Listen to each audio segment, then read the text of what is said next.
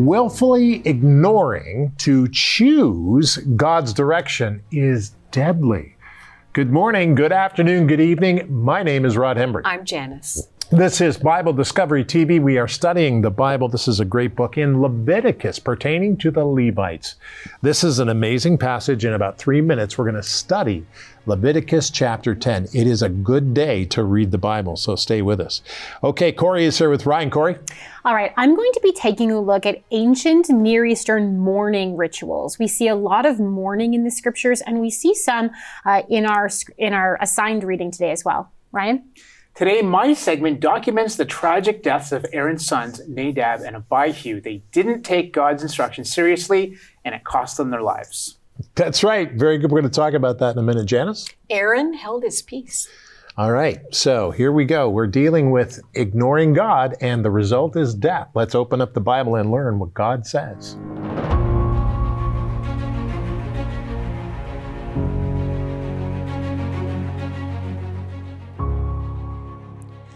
Leviticus 10, 1 through 7. Then Nadab and Abihu, the sons of Aaron, each took his censer and put fire in it, put incense on it, and offered profane fire before the Lord, which he had not commanded them. So fire went out from the Lord and devoured them, and they died before the Lord.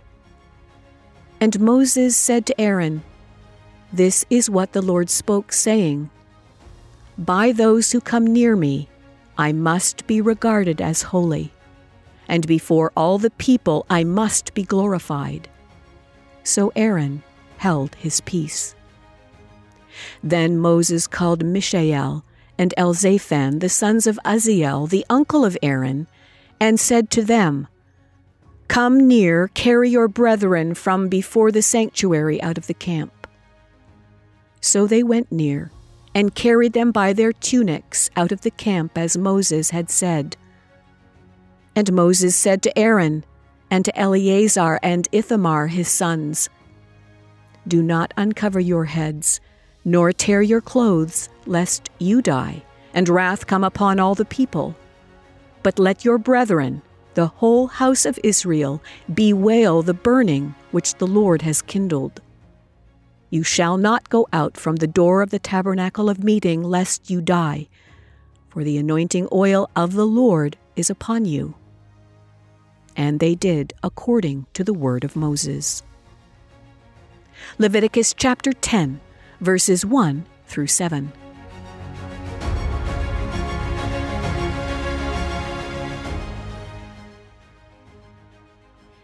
Leviticus 9, Leviticus 10, and Leviticus chapter 11. Leviticus is an interesting book pertaining to the Levites. This is fascinating. You know, many of us, we make hasty choices in life and then blame it on God when they go bad. But are we willing to live with the results of the choices we make? How we answer that question depends on what we truly understand about the Creator God. In Leviticus 10, Aaron's sons, Nadab and Abihu, they made careless decisions in their role as priests when presenting God's offering. God had given specific instructions about how and when each type of offering was to be made. But Nadab and Abihu chose to ignore God's instructions.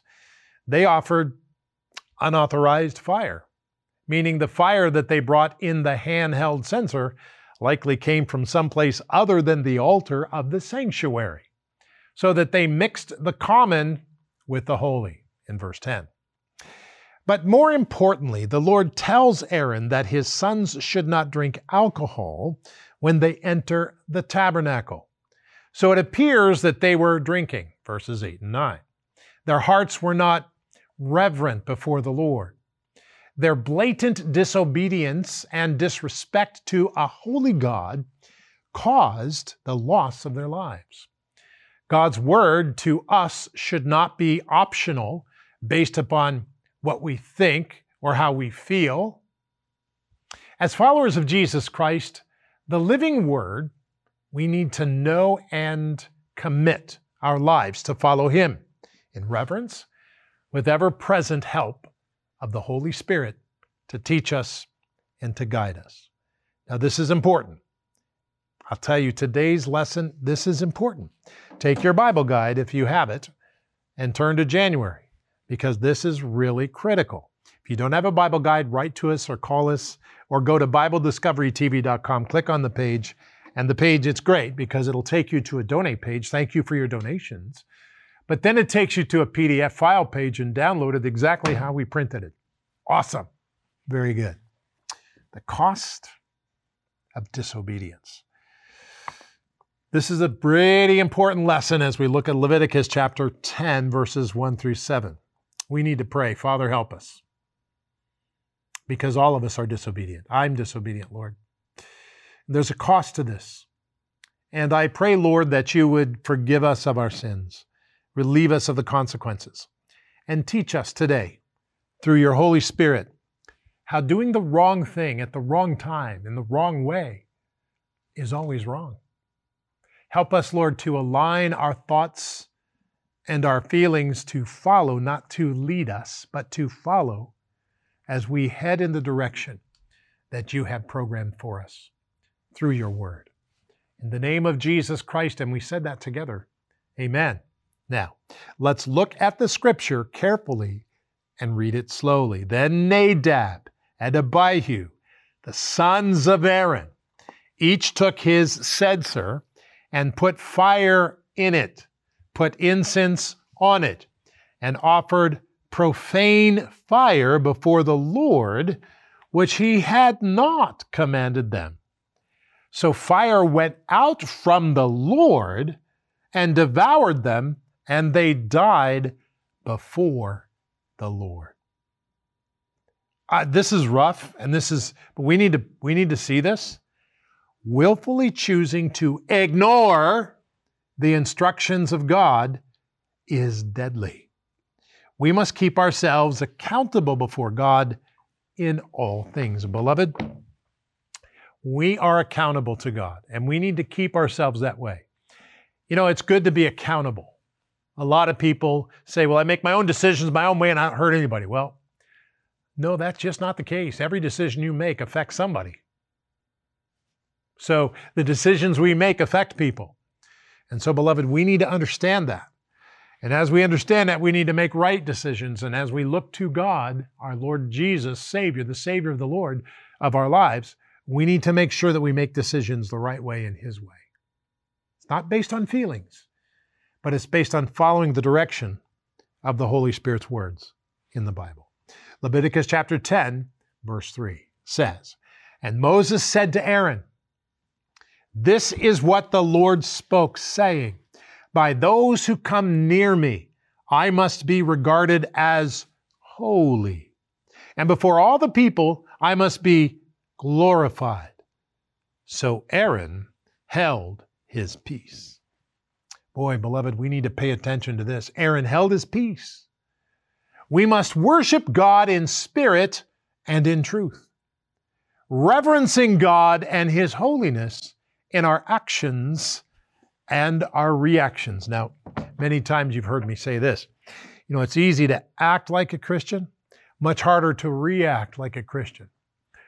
And some people challenge me on that, and they say, well, let me go with you wherever you drive, and we'll see if road rage is any part of your life.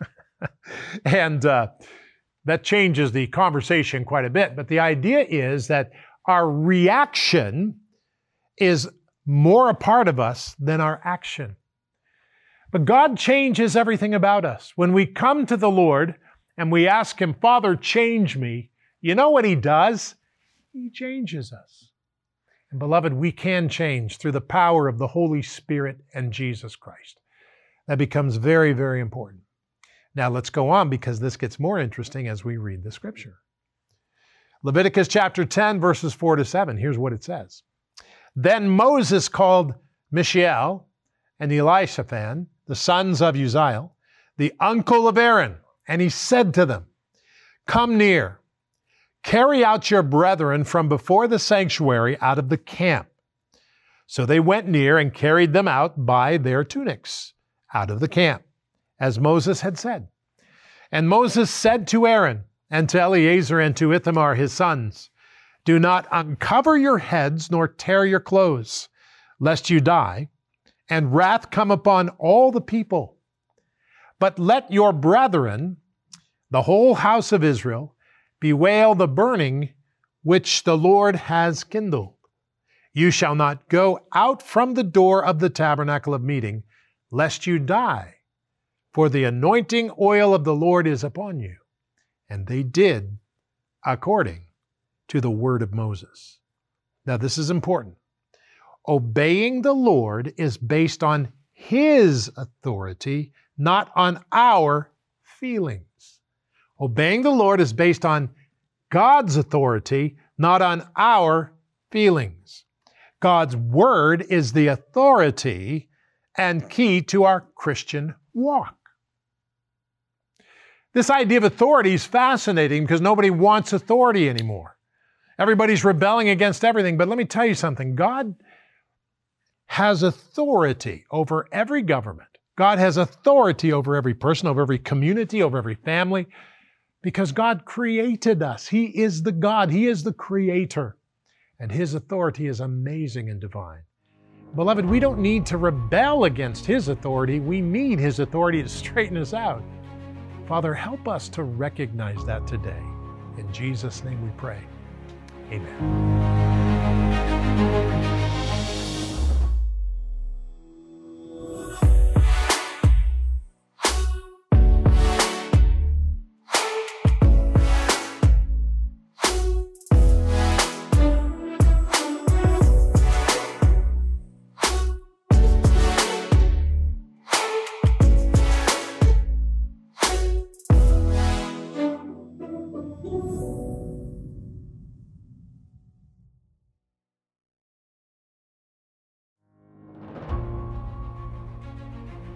All right, so of course, covered in our assigned reading today is the death of Aaron's sons, Nadab and Abihu. And it's quite shocking to us, I think, when we first read about how Aaron wasn't supposed to mourn for his sons. But we do see mourning going on in this chapter regardless, but it's by the community. The community was allowed to mourn for Nadab and Abihu. So I want to take a look at what this would have looked like. And in the scriptures, in Leviticus 11, it actually, Moses lists some of the things that Aaron isn't supposed to do, and they're part of the mourning practices. Take a look.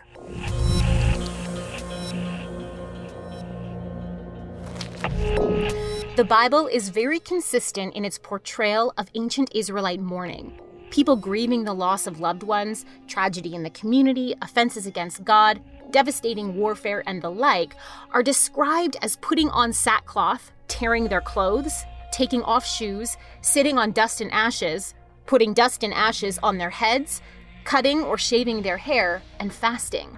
These actions could be done all together, individually, or in any combination, and likely went along with wailing and appropriate grieving songs and laments. There has been quite a bit of research that has gone on in trying to understand the significance of these mourning rituals, and even in attempting to track where they came from. It's been noted that all these practices involve humiliation of the mourners and in some way connect them to their own mortality, in a sense, becoming like the dead themselves, naked, returning to dust, not eating, and generally losing the physical markers of living people, like growing hair. As it is often said, there's no better time than a funeral to contemplate one's own mortality. In this sense, these mourning rituals would be grieving the specific loss of a loved one's life while broadly bemoaning the overall human condition of mortality before God. There has also been a noted progression of practice when it comes to sackcloth. In the early passages of the Bible, clothes are torn and removed, and then sackcloth is worn. In later tradition, sackcloth is worn in addition to torn garments. Sackcloth was a rough garment in the style of a loincloth. This dress, paired with going barefoot, has been seen as an association with the dead by some, as noted above, and by others, it's seen as removing a layer of civilization, as going back to how life would be without all of the systems that man has in place.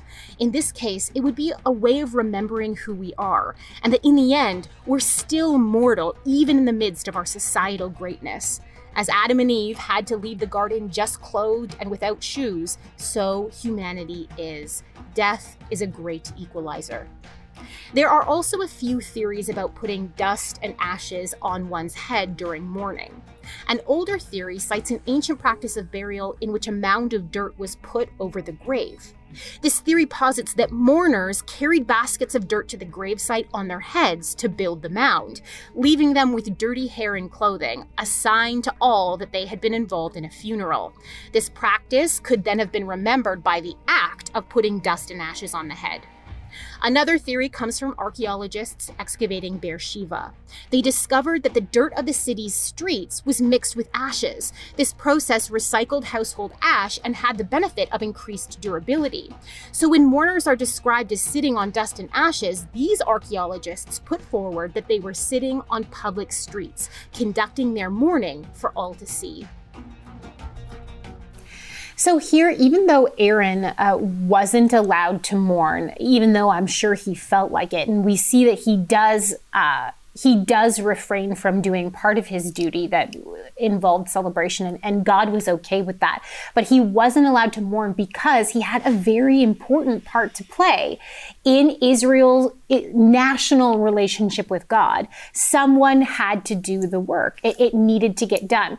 And so what we see then is then the community steps up and they mourn in Aaron's place because Aaron is acting on their behalf for God. So then they act on Aaron's behalf in mourning. So it's a really interesting kind of relationship that they have with each other in this instance. It really is, and it's kind of hard to understand. But remember that God is the one who put these two men to death because they disrespected His holiness, and you don't want to do that. And so He's explaining to the people, this is not what we do. And so, very, very interesting, Corey. Thank you, Ryan. All right, well, my segment is also talking about Leviticus 10. Of course, that's the chapter where Aaron's sons are struck down by the Lord. Now, as the Bible explains to us, these two guys committed a fatal offense against God, the Holy One of Israel. This was their offering of profane fire before the Lord. But what exactly does it mean to offer profane fire? What was it exactly that got them killed? Well, these are the questions that we're going to try to answer today.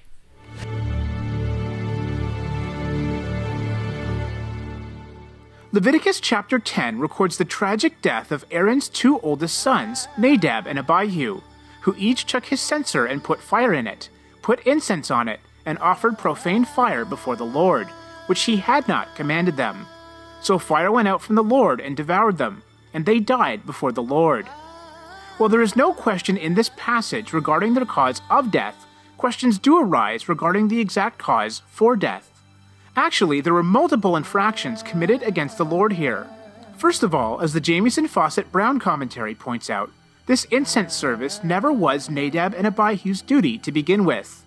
This was a responsibility given first to Moses and then to the newly appointed high priest Aaron.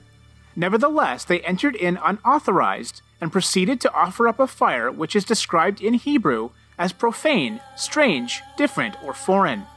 Nadab and Abihu apparently used coals of fire that were not taken from the brazen altar, as had been clearly prescribed by God earlier. This strange fire violated God's word and would have set a disastrous precedent. This act also most likely involved the entering into or trying to enter the most holy place. Because the prohibition of strong drink comes right after the deaths of Nadab and Abihu, many believe that these men were under the influence. Whatever the case, the sin of Nadab and Abihu consisted not only of their venturing in unauthorized to perform the incense service, which was the highest and most solemn of the priestly offices, and not only in their engaging together in a work which was the duty only of one, but in their presuming to intrude into the Holy of Holies, to which access was denied to all but the high priest alone. In this respect, they offered strange fire before the Lord. They were guilty of a presumptuous and unwarranted intrusion into a sacred office which did not belong to them. For the offering up of impure fire, the all-consuming and holy fire from the most holy place went out from the Lord and devoured them, though it appears that neither their bodies nor robes were consumed. God is a holy God and will never allow his holiness to be violated, not even by members of the high priest's family.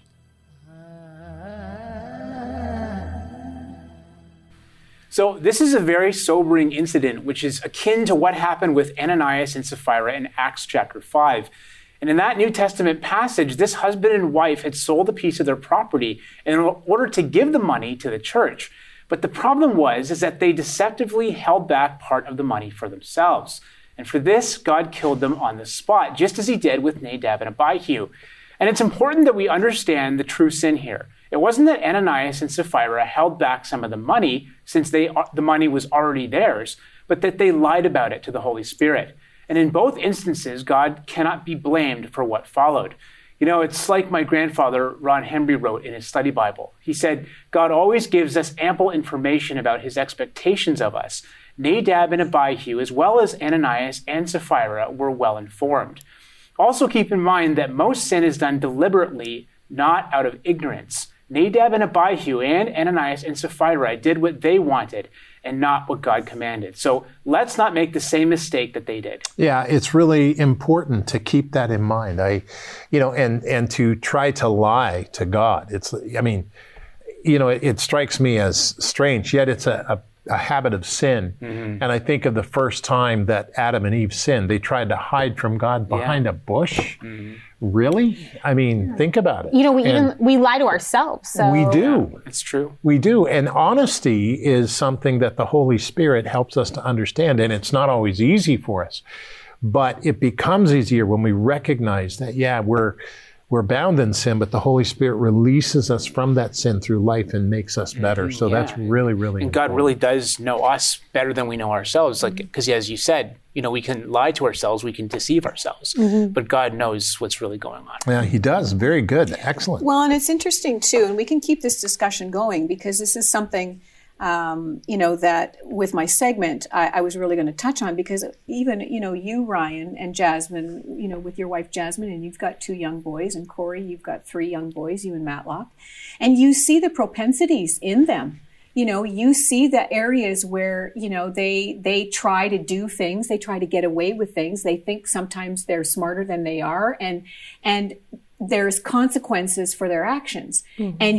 And you discipline them, not because you want to be mean. You discipline them because you love them and you want them to learn. You want them to develop. And I think in this area, they need to also respect your authority. You as their mom, you with your boys, you're their dad, and they need that respect. But with that comes your love. Your great love. And I think that's what God is showing and demonstrating to his people, Israel, his great love and his great mercy. And he's the same God today as he was then. He extends himself in love. And this verse right here, Nadab and Abihu had been taken out by God. And here's their father, Aaron. And Moses said to Aaron, this is what the Lord spoke, saying, by those who come near me, I must be regarded as holy, and before all the people, I must be glorified. It was important for these men to respect and revere God as the authority. That's what they were called to do. That's what they were dressed to do. That's what they were commanded to do. And they were irreverent. And the very next line says, so Aaron held his peace. He knew there was nothing that he could say. He knew that was the truth. Mm-hmm. And I think, as we, Director, you might want to take a wide shot here in case anybody wants to respond, but we have to remember that God is holy. And I think in this day and age, we may have lost some of that. Especially in the West, it seems like people have a wish list of what they want from God, and they're I want this, I want that, or if I do this, then I should get that back. Mm-hmm. And there's this kind of a relationship that really is not what it's supposed to be. Yeah. That God is holy. We need to get back to that dependable, childlike faith, trust in God, that humble place in our hearts before God that we can be moldable and learn from Him. I think it's really ironic because in our culture, we have, in the West anyway, we have such a push on individuality and you are your own you, be authentic to yourself. This is the messaging that we hear from our culture all the time. And yet we don't allow God to be who He says He is. We don't respect that. There's this tendency, there's a wave of people who just want to say, well, I don't really like what you say about yourself, God, so I'm going to decide who you are. And we want everyone to respect who we are and our truth and our individuality, but we don't allow God the same thing. And I think that God has expressed. Very true. Yeah, that's Very true. true. God has expressed who He is in the Bible. So we don't read the Bible. And if we do read it, we need to be reading it to allow it to speak for itself, to try to understand what it originally was trying to communicate, not what we think it was trying to communicate or not what we want it to be communicating. So we read it not to entertain ourselves. Right. But or we read prove it. ourselves. Or prove ourselves. Exactly. We read it to learn from Him. And that's one of the reasons that, we appreciate your segments and Ryan's segments, and that we take everyone, including us, through the entire book of the Bible, every chapter, every verse, from the beginning to the end. We don't just pick and choose the things that make us feel comfortable or the things that we happen to agree with. That's really good, yeah. This is a good and thoughtful segment to be thinking about. Let's continue on with prayer.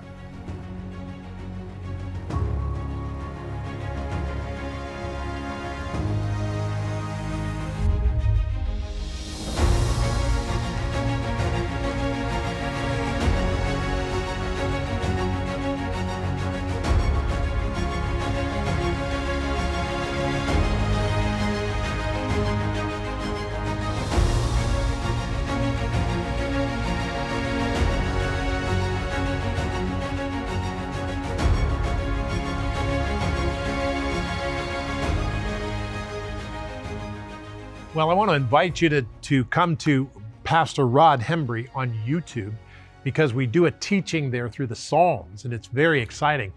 Once a week, we do a time when I take the Psalms and just dissolve it, and I really enjoy talking to you and hearing your comments and listening to you. So look up Rod Hembry on Facebook, Pastor Rod Hembry. Today we pray, Lord, I acknowledge your authority in my life, your authority in my life. Help me to follow you. In Jesus' name.